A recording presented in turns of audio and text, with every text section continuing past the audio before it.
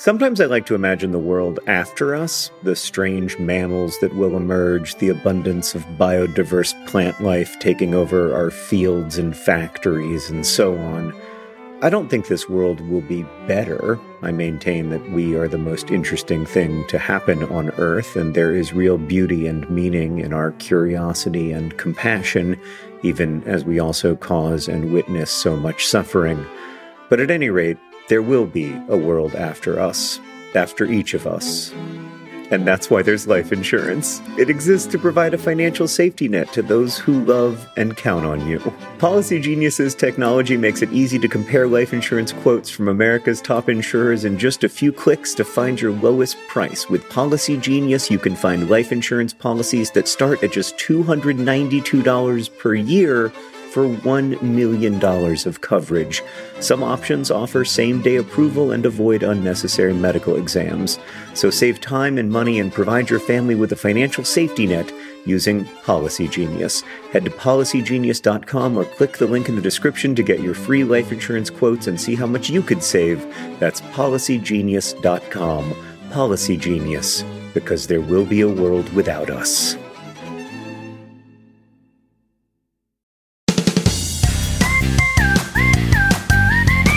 Hello, welcome to Dear Hank and John. Or as I prefer to think of it, Dear John and Hank. It's a comedy podcast about death, where my brother John and I answer your questions, give you dubious advice, and bring you all the week's news from both Mars and AFC Wimbledon.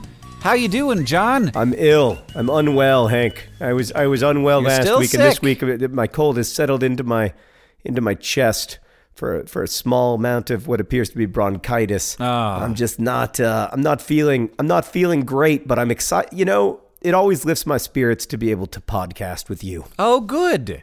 I have an update for you, John. Great. Last week we discussed the peculiarity and potential disgustingness of putting water on cereal. Yes. And I went to my house, got my Frosted Mini Wheats out, put some water on it, and ate them. And do you want to know how I felt about it, John? I do. Was it delicious? It was awful. Oh. It was so bad. Oh, that's disappointing. It's just not a good idea. No, I mean, why? You really didn't like it with water? No. So the thing is, like, yeah, it's milk is sweet. Milk has a sweetness, especially the milk I drink, which is almond milk. And I've gotten used to that over, my entire life. And when you put a thing that is not sweet, has no sugar onto your cereal, it just tastes almost bitter. And but more than that, more than anything, it tastes empty. Like there's just no there's no richness to the flavor.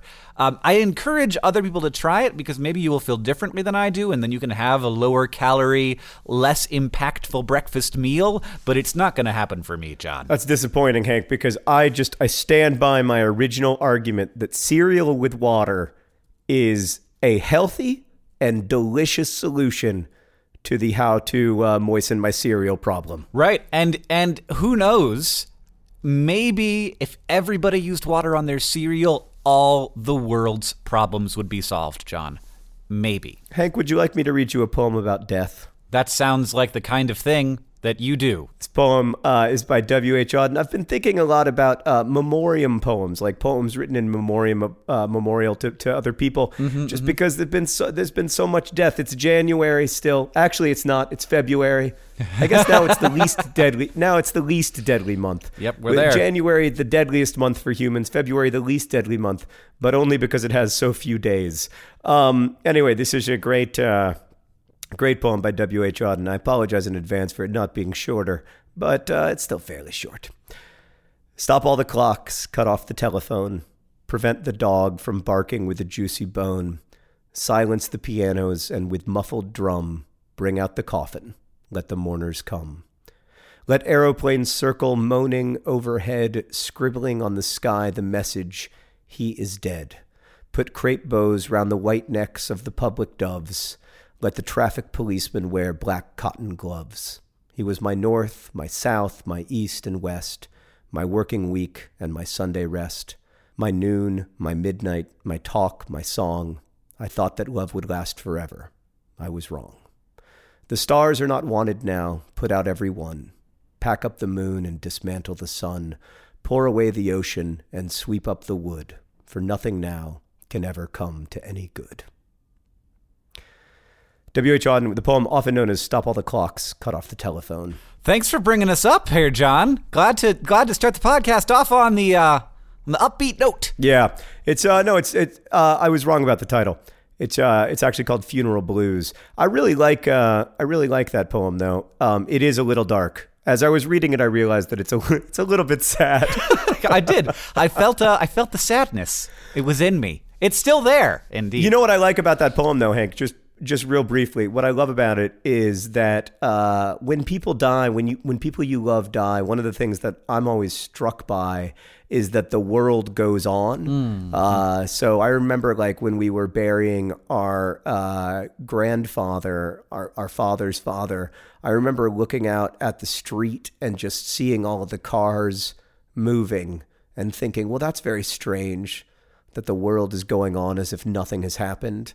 And that W.H. Auden poem, like for me, is that like clarion call of like, this is what death should be, but of course, like can never be because it's something that people do every day.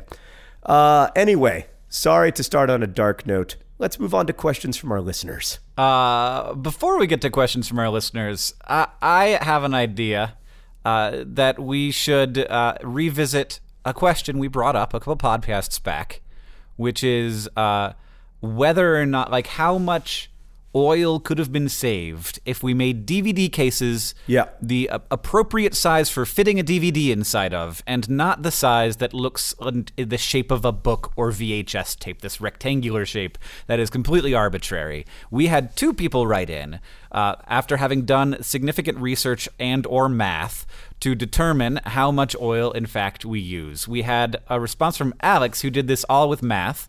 And Alex says that there have been approximately 24 million barrels of extra oil, mostly, but though equivalent, most of it is most plastic is apparently made with natural gas. I didn't know that. To produce the excess plastic in DVD cases since the inception of DVDs. Now, of course, it's a very round number, but that's the just sort of like back of the napkin calculation. That is a huge amount of oil, John. Or equivalent oil. That is a very large amount of oil. And then Aaron did a different set of calculation, and he came up with 200 million kilograms of oil, which is just under 1.5 million barrels. Regardless, it's an extremely large amount of oil that was used to produce the excess plastic in DVD cases. And I do have to think that when future generations look back upon us, the thing that they will be most baffled by is our inefficient use of resources. And whenever anyone points to me, some Econ 101 model of supply and demand, I always want to reply by saying that, look at the massive, massive inefficiencies in our existing economy of goods and services. It's just absolutely astonishing when you pause to think of it. But yeah, I'm sure that we will be remembered for having produced so much unnecessary plastic, millions of barrels of oil that took hundreds of millions of years to make, and we just used them to make DVD cases look like VHS tapes. I'm curious if you want to know the reason why Aaron and Alex's numbers are so different, and also why Aaron, in his response, said that it's possible that we, in fact, have wasted no plastic. I am fascinated to know the answer to those questions. It is because when you are making plastic from natural gas, you are not just making plastic for DVD cases. You are making a bunch of different things, and all of those things have different uses. There's different kinds of plastic that get made. There's also different byproducts that get used in other industrial processes. There's just a ton of different things so it's basically like instead of thinking about like, this is a barrel of oil, 100% of it is going to be turned into plastic. That's not how it ends up working because of chemistry. It's like a cow, where you have a cow and some of it's going to be ground beef and some of it's going to be liver and some of it's going to be bone meal and some of it's going to be steaks, and all those different parts are going to have different prices based on different markets. And basically what Aaron is saying is, according to a person that he talked to that works in this industry, his name was Chris, that this plastic was kind of going to be produced anyway, because all of the other things that were necessary, that were being bought of the byproducts of this natural gas were going to be bought anyway. So it's very it's another way in which wow, suddenly the world is so much more complicated than it seemed. Aaron also adds that there's a huge number of complexities, like the plastic wrap that goes around the DVDs, which is not technically necessary. There's the fact that DVDs sometimes are sleeved in cardboard for no reason other than product marketing. It turns out to be very complicated. Also, the big difference why those two numbers are so different is that Alex basically said every barrel of oil that was involved in the creation of the plastic, whereas Aaron only focused on the fraction that ended up becoming the plastic. Hank, as you know, people come to our podcast largely to learn about plastic. I'm giddy. I think it's so fascinating. They come here to learn about plastic and to hear incredibly depressing poems about death. And here we are, already having delivered. And we've still got most of the podcast. It's been 10 minutes. You can turn it off now. Everything you ever wanted out of a comedy podcast has been delivered here on Dear Hank and John. That was one of the funniest summaries of the use of plastic in DVD cases I have ever heard in my entire life. I, for one, feel that I have gotten an ab workout just from laughing. Okay, now you can ask a question. Our first question comes from Richard, who asks, Dear John and Hank, I have, at the time of writing, 336 subscribers on YouTube. I'm happy and grateful for all the people that make up that number, but I often find myself daydreaming about all the things I would do if I had more than 2 million subscribers like you guys. So here's my question. What would you do if in a Freaky Friday-style body swap, you woke up and you only had 336 subscribers on YouTube? Would you still make the same kind of videos? I think, first of all, in that situation, my first concern would be my children and my spouse. Why? I would be like, why am I in another person's body? Yes, I see what you mean. And who am I now married to? And where are my children? And are they safe? Or did they also experience a body swap scenario? Yes, that is true. I think maybe you want to think of it as not a body swap, but simply a channel swap. But I do I want to get to the mechanics of this, because I want to figure out how the script of this movie will be written, because I do want to watch it. But I feel like that's not Richard's question, and we should focus on that.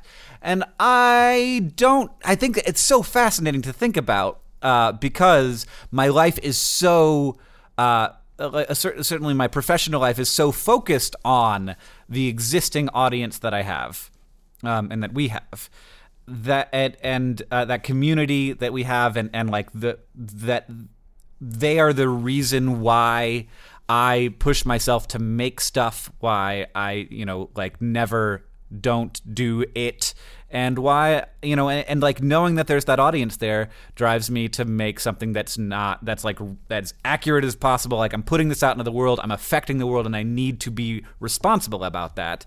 And so I'm just so affected by this in so many ways that trying to put myself into a world where, let's say, everything else is the same, but I just don't have as many YouTube subscribers, but I'm still making content.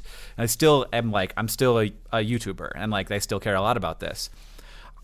I think that I would probably make similar stuff, but I don't think that I would be able to work as hard on it as I do. I think that the reason I work so hard on YouTube videos is because the audience is there. I would not make similar stuff. I mean, I think that, we had 200 subscribers, or a little less than 200 subscribers after our first 100 YouTube videos back in 2007. Mm-hmm. And I think I would have finished the year.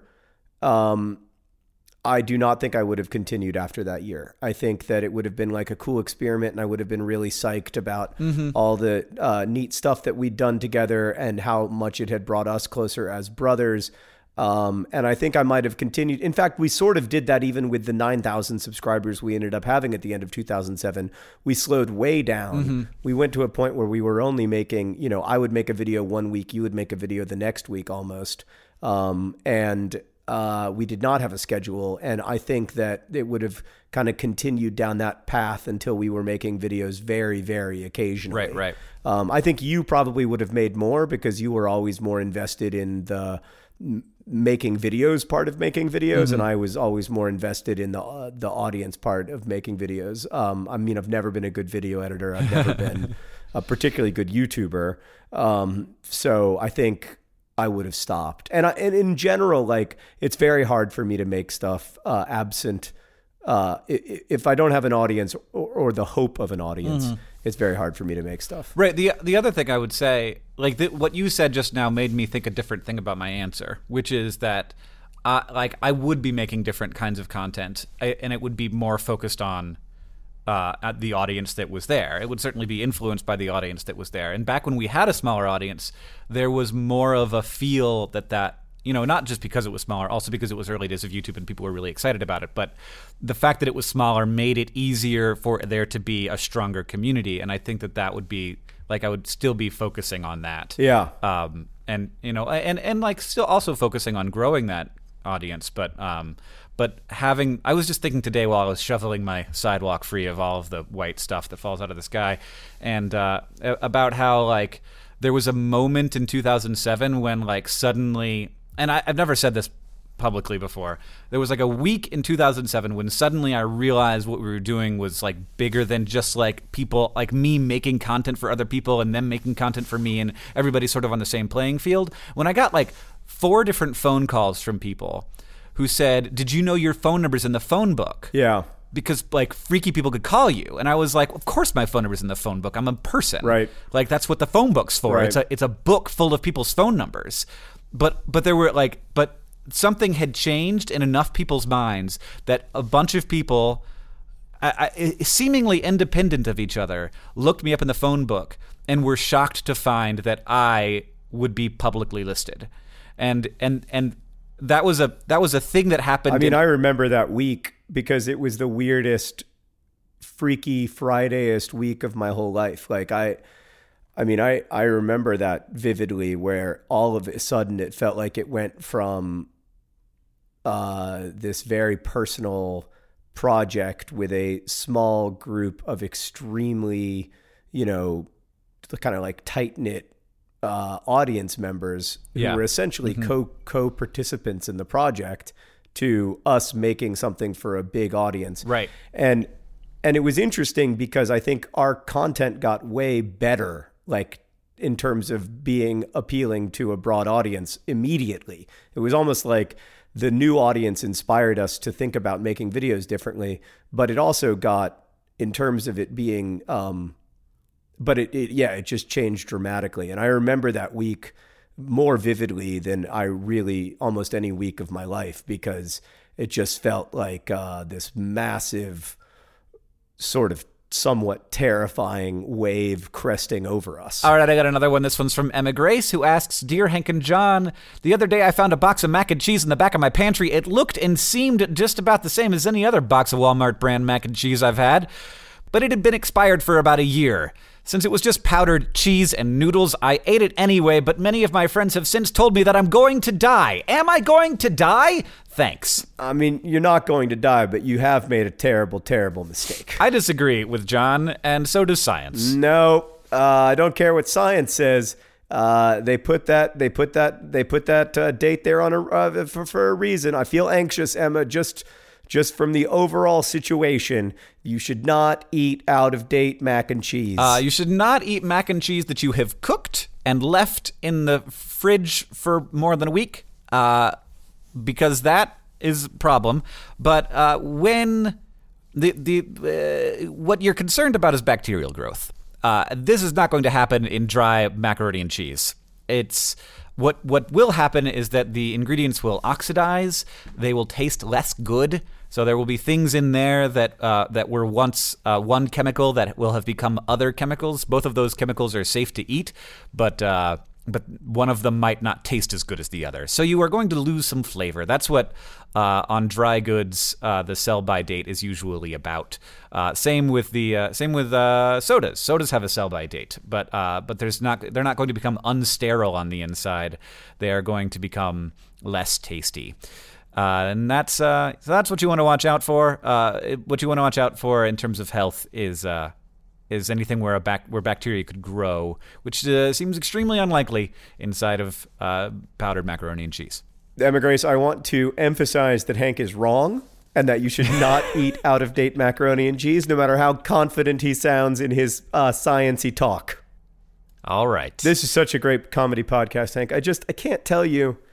When I look at the iTunes comedy top list, I just think, like, of them, we are the funniest. Absolutely. We got a question from G, John, who says, Dear Hank and John, my cat is asleep on my stomach and I'm late for work. However, I don't want to move because he looks so comfortable. Plus, it is the known rule of cat owners that if the majestic animal decided to name you its bed for a period of time, you lay there and enjoy it. However, I am still late for work. Does this count as a valid excuse for my tardiness? No. But in a just world, it would. I mean, I think this might be the difference between people who have a deep underlying affection for cats and people who don't understand why we chose to domesticate that particular animal. Yeah, I have a deep underlying affection for cats, and I totally sympathize with you, G. This happens to me all the time. Sometimes I'll be laying in bed and I will have to pee really bad, and then the cat will come and lay on my bladder, and I'm like, okay, I love you. I'll just lay here with you. Just stop moving. Oh, God. But you just lay there. That's what you got to do. However... That's so weird. I can't even tell you from the outside how weird that seems. That seems weirder to me than me eating my cereal with water probably seems to you. I can't imagine that that's the case, but I will trust you. Yeah. I think you need to try it with Raisin Bran. I think that might be the issue. I think that maybe you need to do it with like a good pre-sweetened cereal like Raisin Maybe Bran. The next time we do a Patreon live stream, which we did before recording this one, we did a live stream with our Patreon patrons at patreon.com/DearHankandJohn. I will have that Patreon live stream while eating Raisin Bran with water. God, that just sounds delicious. What I wouldn't give for some watered down Raisin Bran right now. Today's podcast is brought to you by Watered Down Raisin Bran. Watered Down Raisin Bran, John's #1 way to eat Raisin Bran. This podcast is also brought to you by the complexities of the production of plastics. The complexities of productions of plastics, making life better for everyone through science. And today's podcast is also brought to you by Expired Macaroni. Expired Macaroni. I don't care what science says, throw it away. And today's podcast is brought to you, of course, as always, by Dubious Advice. Dubious Advice, the specialty of a couple of guys who are obsessed with death and not being funny. Don't forget, our advice is dubious. I don't want to get in trouble for dispensing such terrible advice. This episode of Dear Hank and John is brought to you by Thrive Market. Thrive Market is there to help you maintain the kinds of habits that you want to have. For me, I need to have the right kind of food in the house or I will eat whatever. Oreo recently sent me some free fancy Oreos. They were weird. I ate all of them. I ate all of them in a week, and it was a problem. I can't do that. I need to have healthy, good stuff in the house, and Thrive Market can help you have healthy habits. It's a great go-to for all your grocery and household essentials, and the convenience of getting everything online and then just quickly shipped to the doorstep. It's a huge time saver. Thrive Market carries brands with great ingredients and sourcing methods. They got Amy's, Banza, Burt's Bees, Chobani, Honest Kids, Kind, Mike's Hot Honey, Oatly, Olipop, Poppy, Salt. I've never heard of Salt, but it's got 2 A's in it, so it has to be good. And as a Thrive Market member, you can save money on every single grocery order. On average, you can save over 30% every time. And they also have a deals page that changes every day. When you join Thrive Market, you are also helping a family in need with their 1-for-1 membership matching program. You join, they give. Join in on the savings with Thrive Market today and get 30% off your first order, plus a $60 free gift. I enjoyed my $60 free gift. I was surprised by it, and it was the kind of thing I wouldn't have bought. And then now I'm on the ghee train. They gave me free ghee. And I was like, I don't know what ghee is. But then I was like, oh, this is great. It's like butter, but it's different. and more spreadable. Go to thrivemarket.com/DearHank for 30% off your first order, plus that free $60 gift. That's Thrive, THRIVE market.com/DearHank, thrivemarket.com/DearHank. Hank, we have another question. It's from AJ, who asks, Dear John and Hank, my friend and I were wondering what would happen if you had a body of water as big as a star and you dipped the sun into it. Would the energy of the sun just evaporate all the water? Would the water put out the sun? We are very curious. Oh, AJ, I love this question. I love this question so much that I want to call a plasma physicist and be sure that I'm going to give you the right answer, but I'm going to give you my guess. Wow. Okay. So if you had a body of water as big as a star, that would be a sphere of water in space, and it was the size of a star, it probably would on its own change dramatically before you were able to get it to interact with the star. So the moment that this thing appeared into existence, it would crush down the weight, the density of the gravity pulling all of those molecules of water together might be, I don't know that this is definitely the case, but might be enough to initiate fusion, and that ball of water that you are going to try and put out the sun with would become its own star. Now, I'm not certain that this would happen because there's a lot of oxygen in there. Oxygen is much more difficult to fuse than hydrogen. There's also it might, because of the density, contract a great deal when plasma began. It might also, though, I'd be interested to know the density of the sun. I should have looked that up, but I haven't. It might also expand in size and actually become a larger star than the star you were trying to quench. This is the marvelous nature of the universe, that a ball of water the size of the sun is not going to be a ball of water for long. It is going to undergo some magnificent and truly substantial changes. You know, Hank, sometimes I think But then if you did dip the sun into that ball of plasma, it would just become a much bigger star together. You know, Hank, sometimes I find your genuine enthusiasm about science actually infectious. I start to glimpse how great teachers get students excited about science. You seem to genuinely love that question. Whereas I only asked it because I wanted to make some jokes about taking the sun to the beach.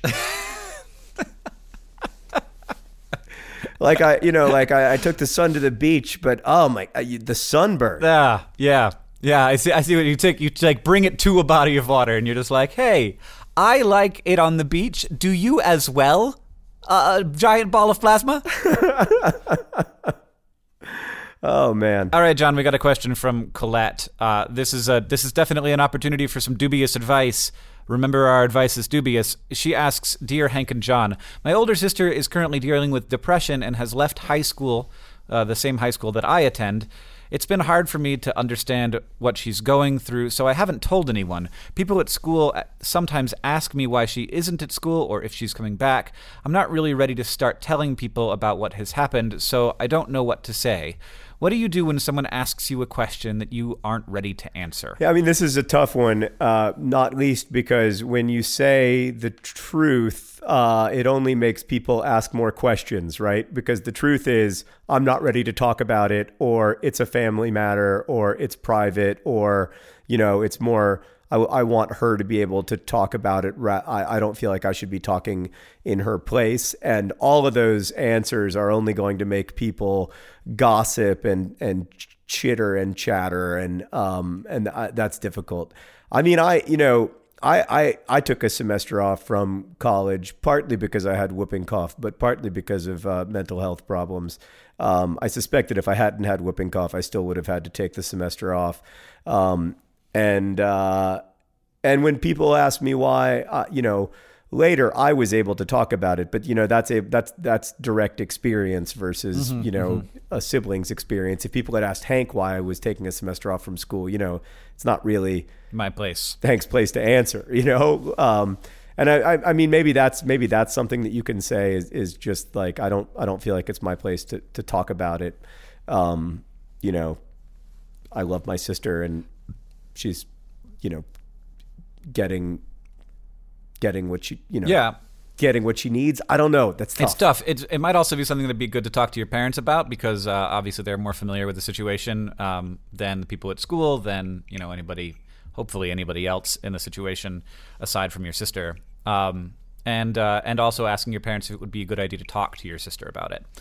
It might not be. It might just be adding stress to this already very unpleasant situation. But yeah, I think that there is no good answer. And and the problem being that telling the truth in this situation, which is the thing that you kind of have to do, is going to create a little bit of drama. It's going to make people feel a little bit uncomfortable.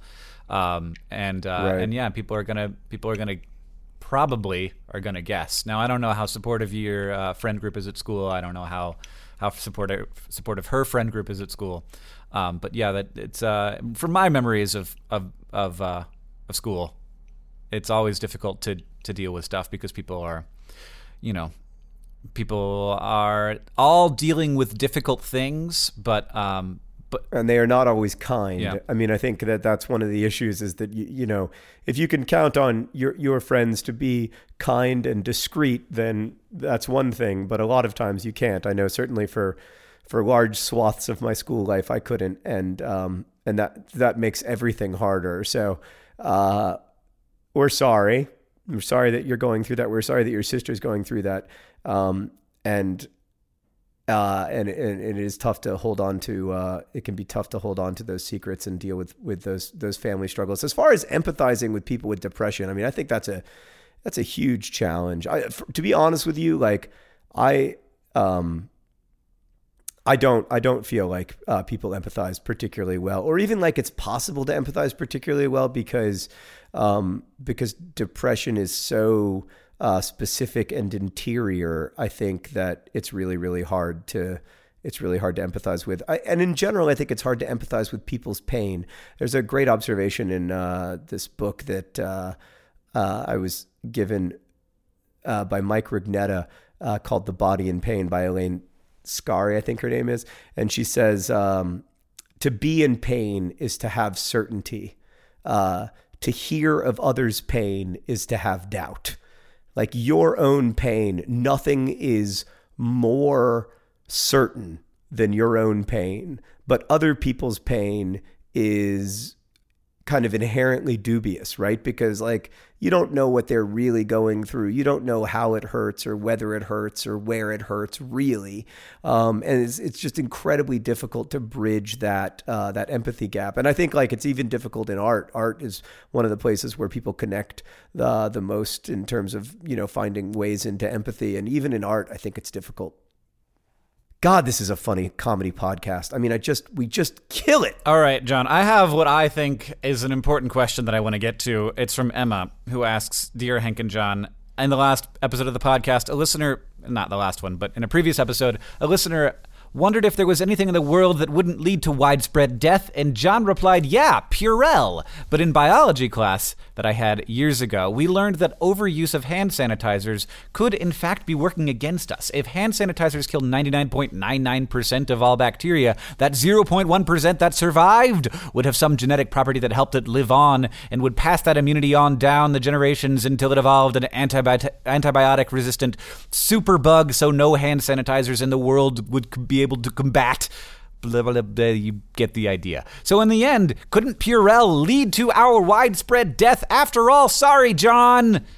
No. I have wonderful news, yes, which is that Purell does not work the way that like antibiotic soaps work. Yes. So the 0.01% of bacteria it doesn't kill because it doesn't touch. Yes. The way that alcohol-based hand sanitizers work is different from the way that other like antibiotics work.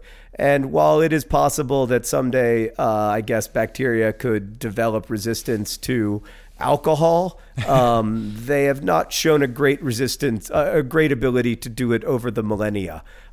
So that's good. Yeah. It's based on how alcohol affects bacteria, the physical way that it affects them. It's impossible for bacteria to develop a resistance. It affects them physically. It's not most like antibiotics that you take or the antibiotics in antibacterial soap work in various chemical ways, but this is a physical reaction. It's basically the same thing as boiling them or heating them up a lot. It actually causes their cell membranes to rupture. And that's a thing that happens, and that's why if you get alcohol in a wound, that hurts very bad, because it's doing the same thing to your cells, and it will do that to any cell on Earth, unless a bacteria evolved like a cell wall, and then it would not be a bacteria anymore. Speaking of which, Hank, we should point out that several listeners have written in to say that Purell does cause widespread death. Of course, it causes the extremely widespread death of bacteria. Oh, that is a great point, John.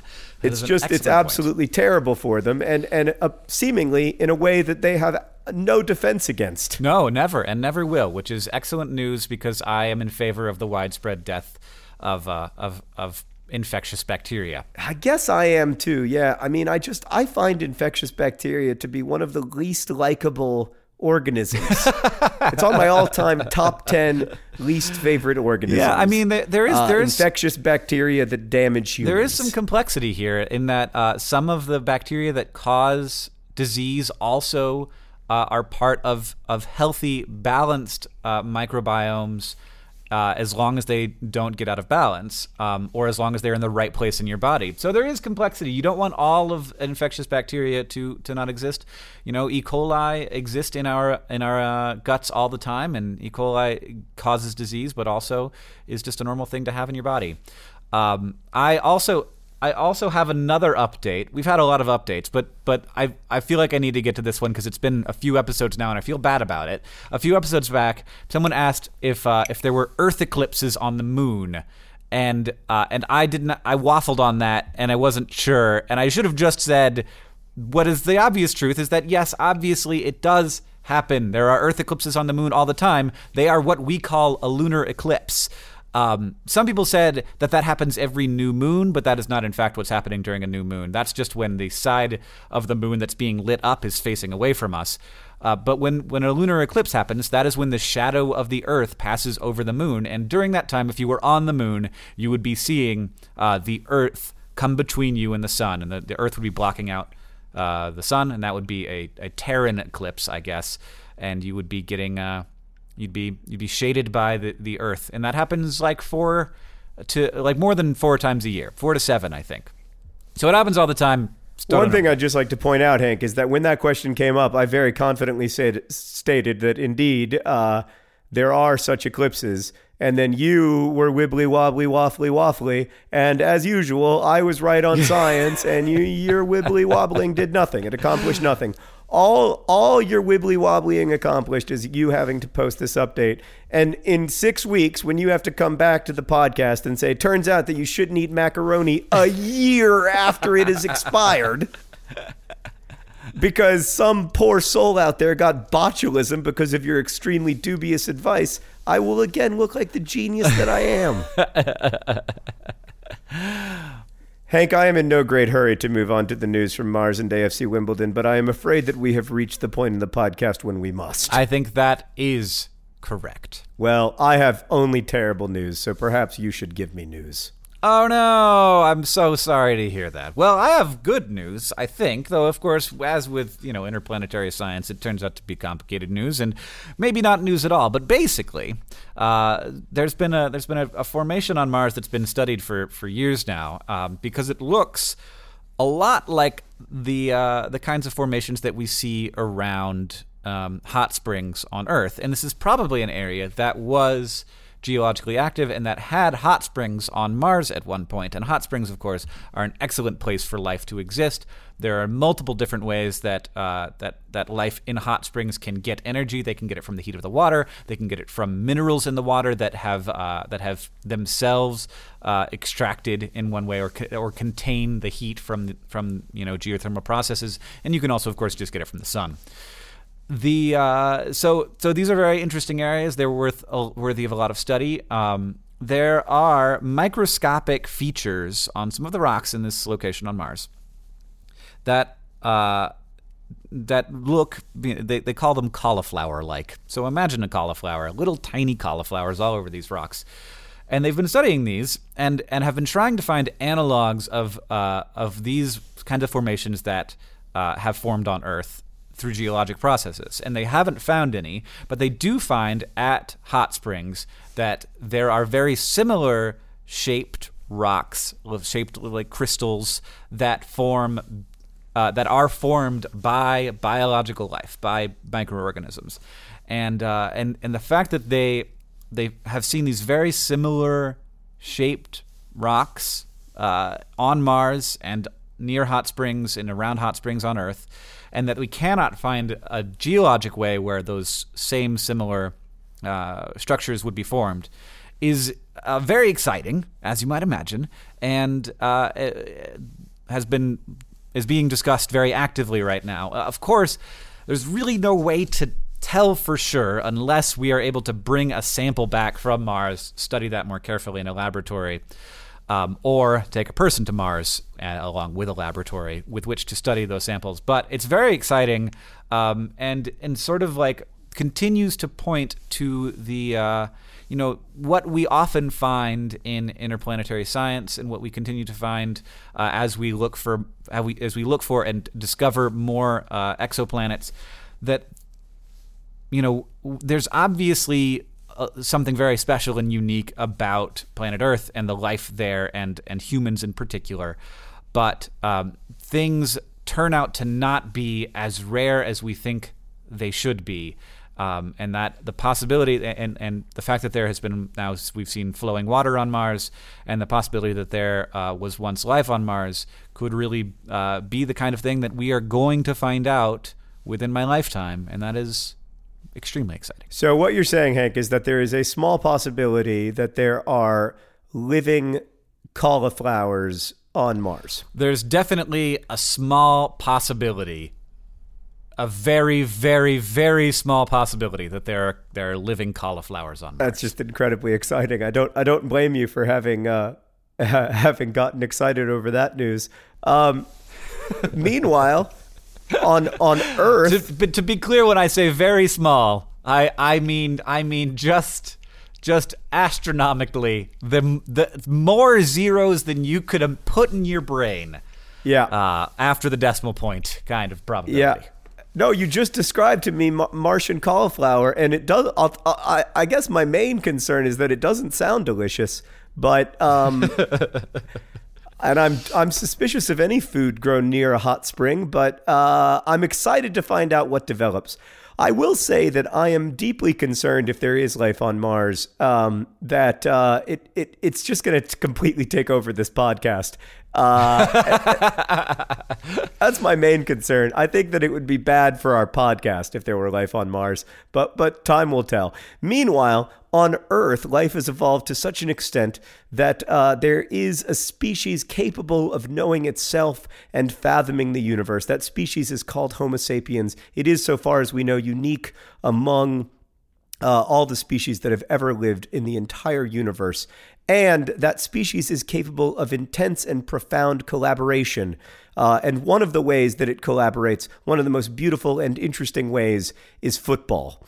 And the species has evolved an ability to not only play football in a collaborative manner, but also to own football teams in a collaborative manner, as AFC Wimbledon is owned in equal parts by all of its fans. You, Hank, can join the Don's Trust at AFC Wimbledon's website. You're going to get there eventually, right? You're going to get there. You're going to get to the news. It's only $35 a year, and you can be an owner of AFC Wimbledon just like I am. You'll own the same percentage of the club that I do. I am getting to the news from AFC Wimbledon. It is not great. Okay.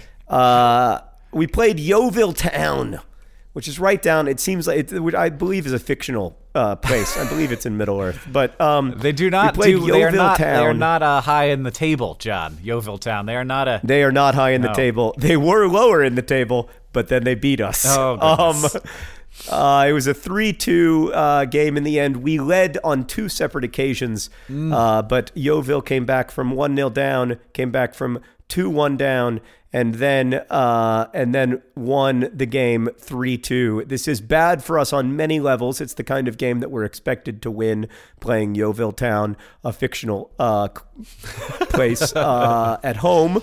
You would expect to win that game. It puts us 10th in the table. Look, we're 22 points clear of relegation. The main goal for this season is, of course, to stay in the Football League.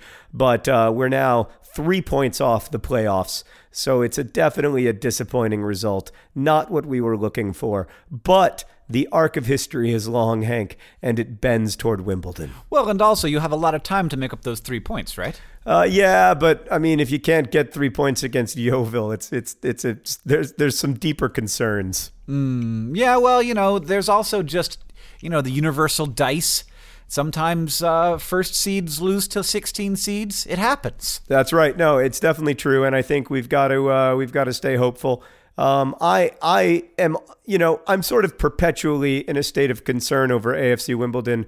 I'm not the kind of person who, I don't know. I'm a worrier, Hank, and I can't help but look at AFC Wimbledon's remaining fixtures and feel, for lack of a better term, deeply concerned. We play our next game against Bristol Rovers this weekend. That will have already happened by the time this podcast is uploaded. So, people of the future, I can only hope that we have gotten a result against 4th place Bristol Rovers, but time will tell. Yes, that would be excellent. You could move them down in the rankings while moving yourself up. It's a big game. It's an important game. Everybody get excited about the game and check on the results of the game when you hear the podcast ending, as it is doing right now. John, what did we learn today? Well, Hank, we learned that you really try hard to care about AFC Wimbledon, but you just deeply don't. I did my best. I'm sorry. Did I step on your news? Was there more? Was there more to come? No, it's fine. We learned that we waste a lot of plastic making DVD covers, and we are an inherently wasteful group of people on this earth right now, but also that due to the nature of the manufacture of plastics, it's complicated. And we learned that Purell is different from antibiotic hand soap in ways that are very encouraging to John. That's true. And finally, we learned that while the world is not yet at a place where a cat sleeping on your stomach is a proper excuse for the tardiness of your arrival at your source of employment, it may one day. Nope. Wait, why are you late for work? Oh, because an animal that we chose to domesticate several thousand years ago that weighs about 12 pounds didn't want me to stand up. Yeah. That's never going to be an acceptable excuse here at the Indianapolis branch of Dear Hank and John. Yeah. No, I mean, if a person said that to me, I would. And I believed them. You're not allowed to have this excuse every day, but I would be like, I understand. I absolutely understand. And they're so comfortable. They look so comfy. And they just... I mean, if anybody at the Indianapolis offices of Dear John and Hank shows up with that excuse, it isn't just an unexcused absence. They're fired. Oh, wow. Yeah, you're out. All right. Well, we operate our businesses very differently. It's good to have different ways of doing things to see which way is more productive and which place people enjoy working more. And everybody can just guess which office is best. Anyway, Hank, this podcast is edited by the hardworking, underappreciated, and overall brilliant Nicholas Jenkins. Our theme music is by Gunnarolla. We're laughing because we screwed up so many times in this podcast that the hardworking, underappreciated Nick Jenkins basically has had to craft a podcast from scratch using just previous incidences of our voices. He's molding it from the raw clay. Thank you all for listening. He's scratching the waveform into cuneiform. Thanks to everybody for listening. And as we say in our hometown, don't forget to be awesome.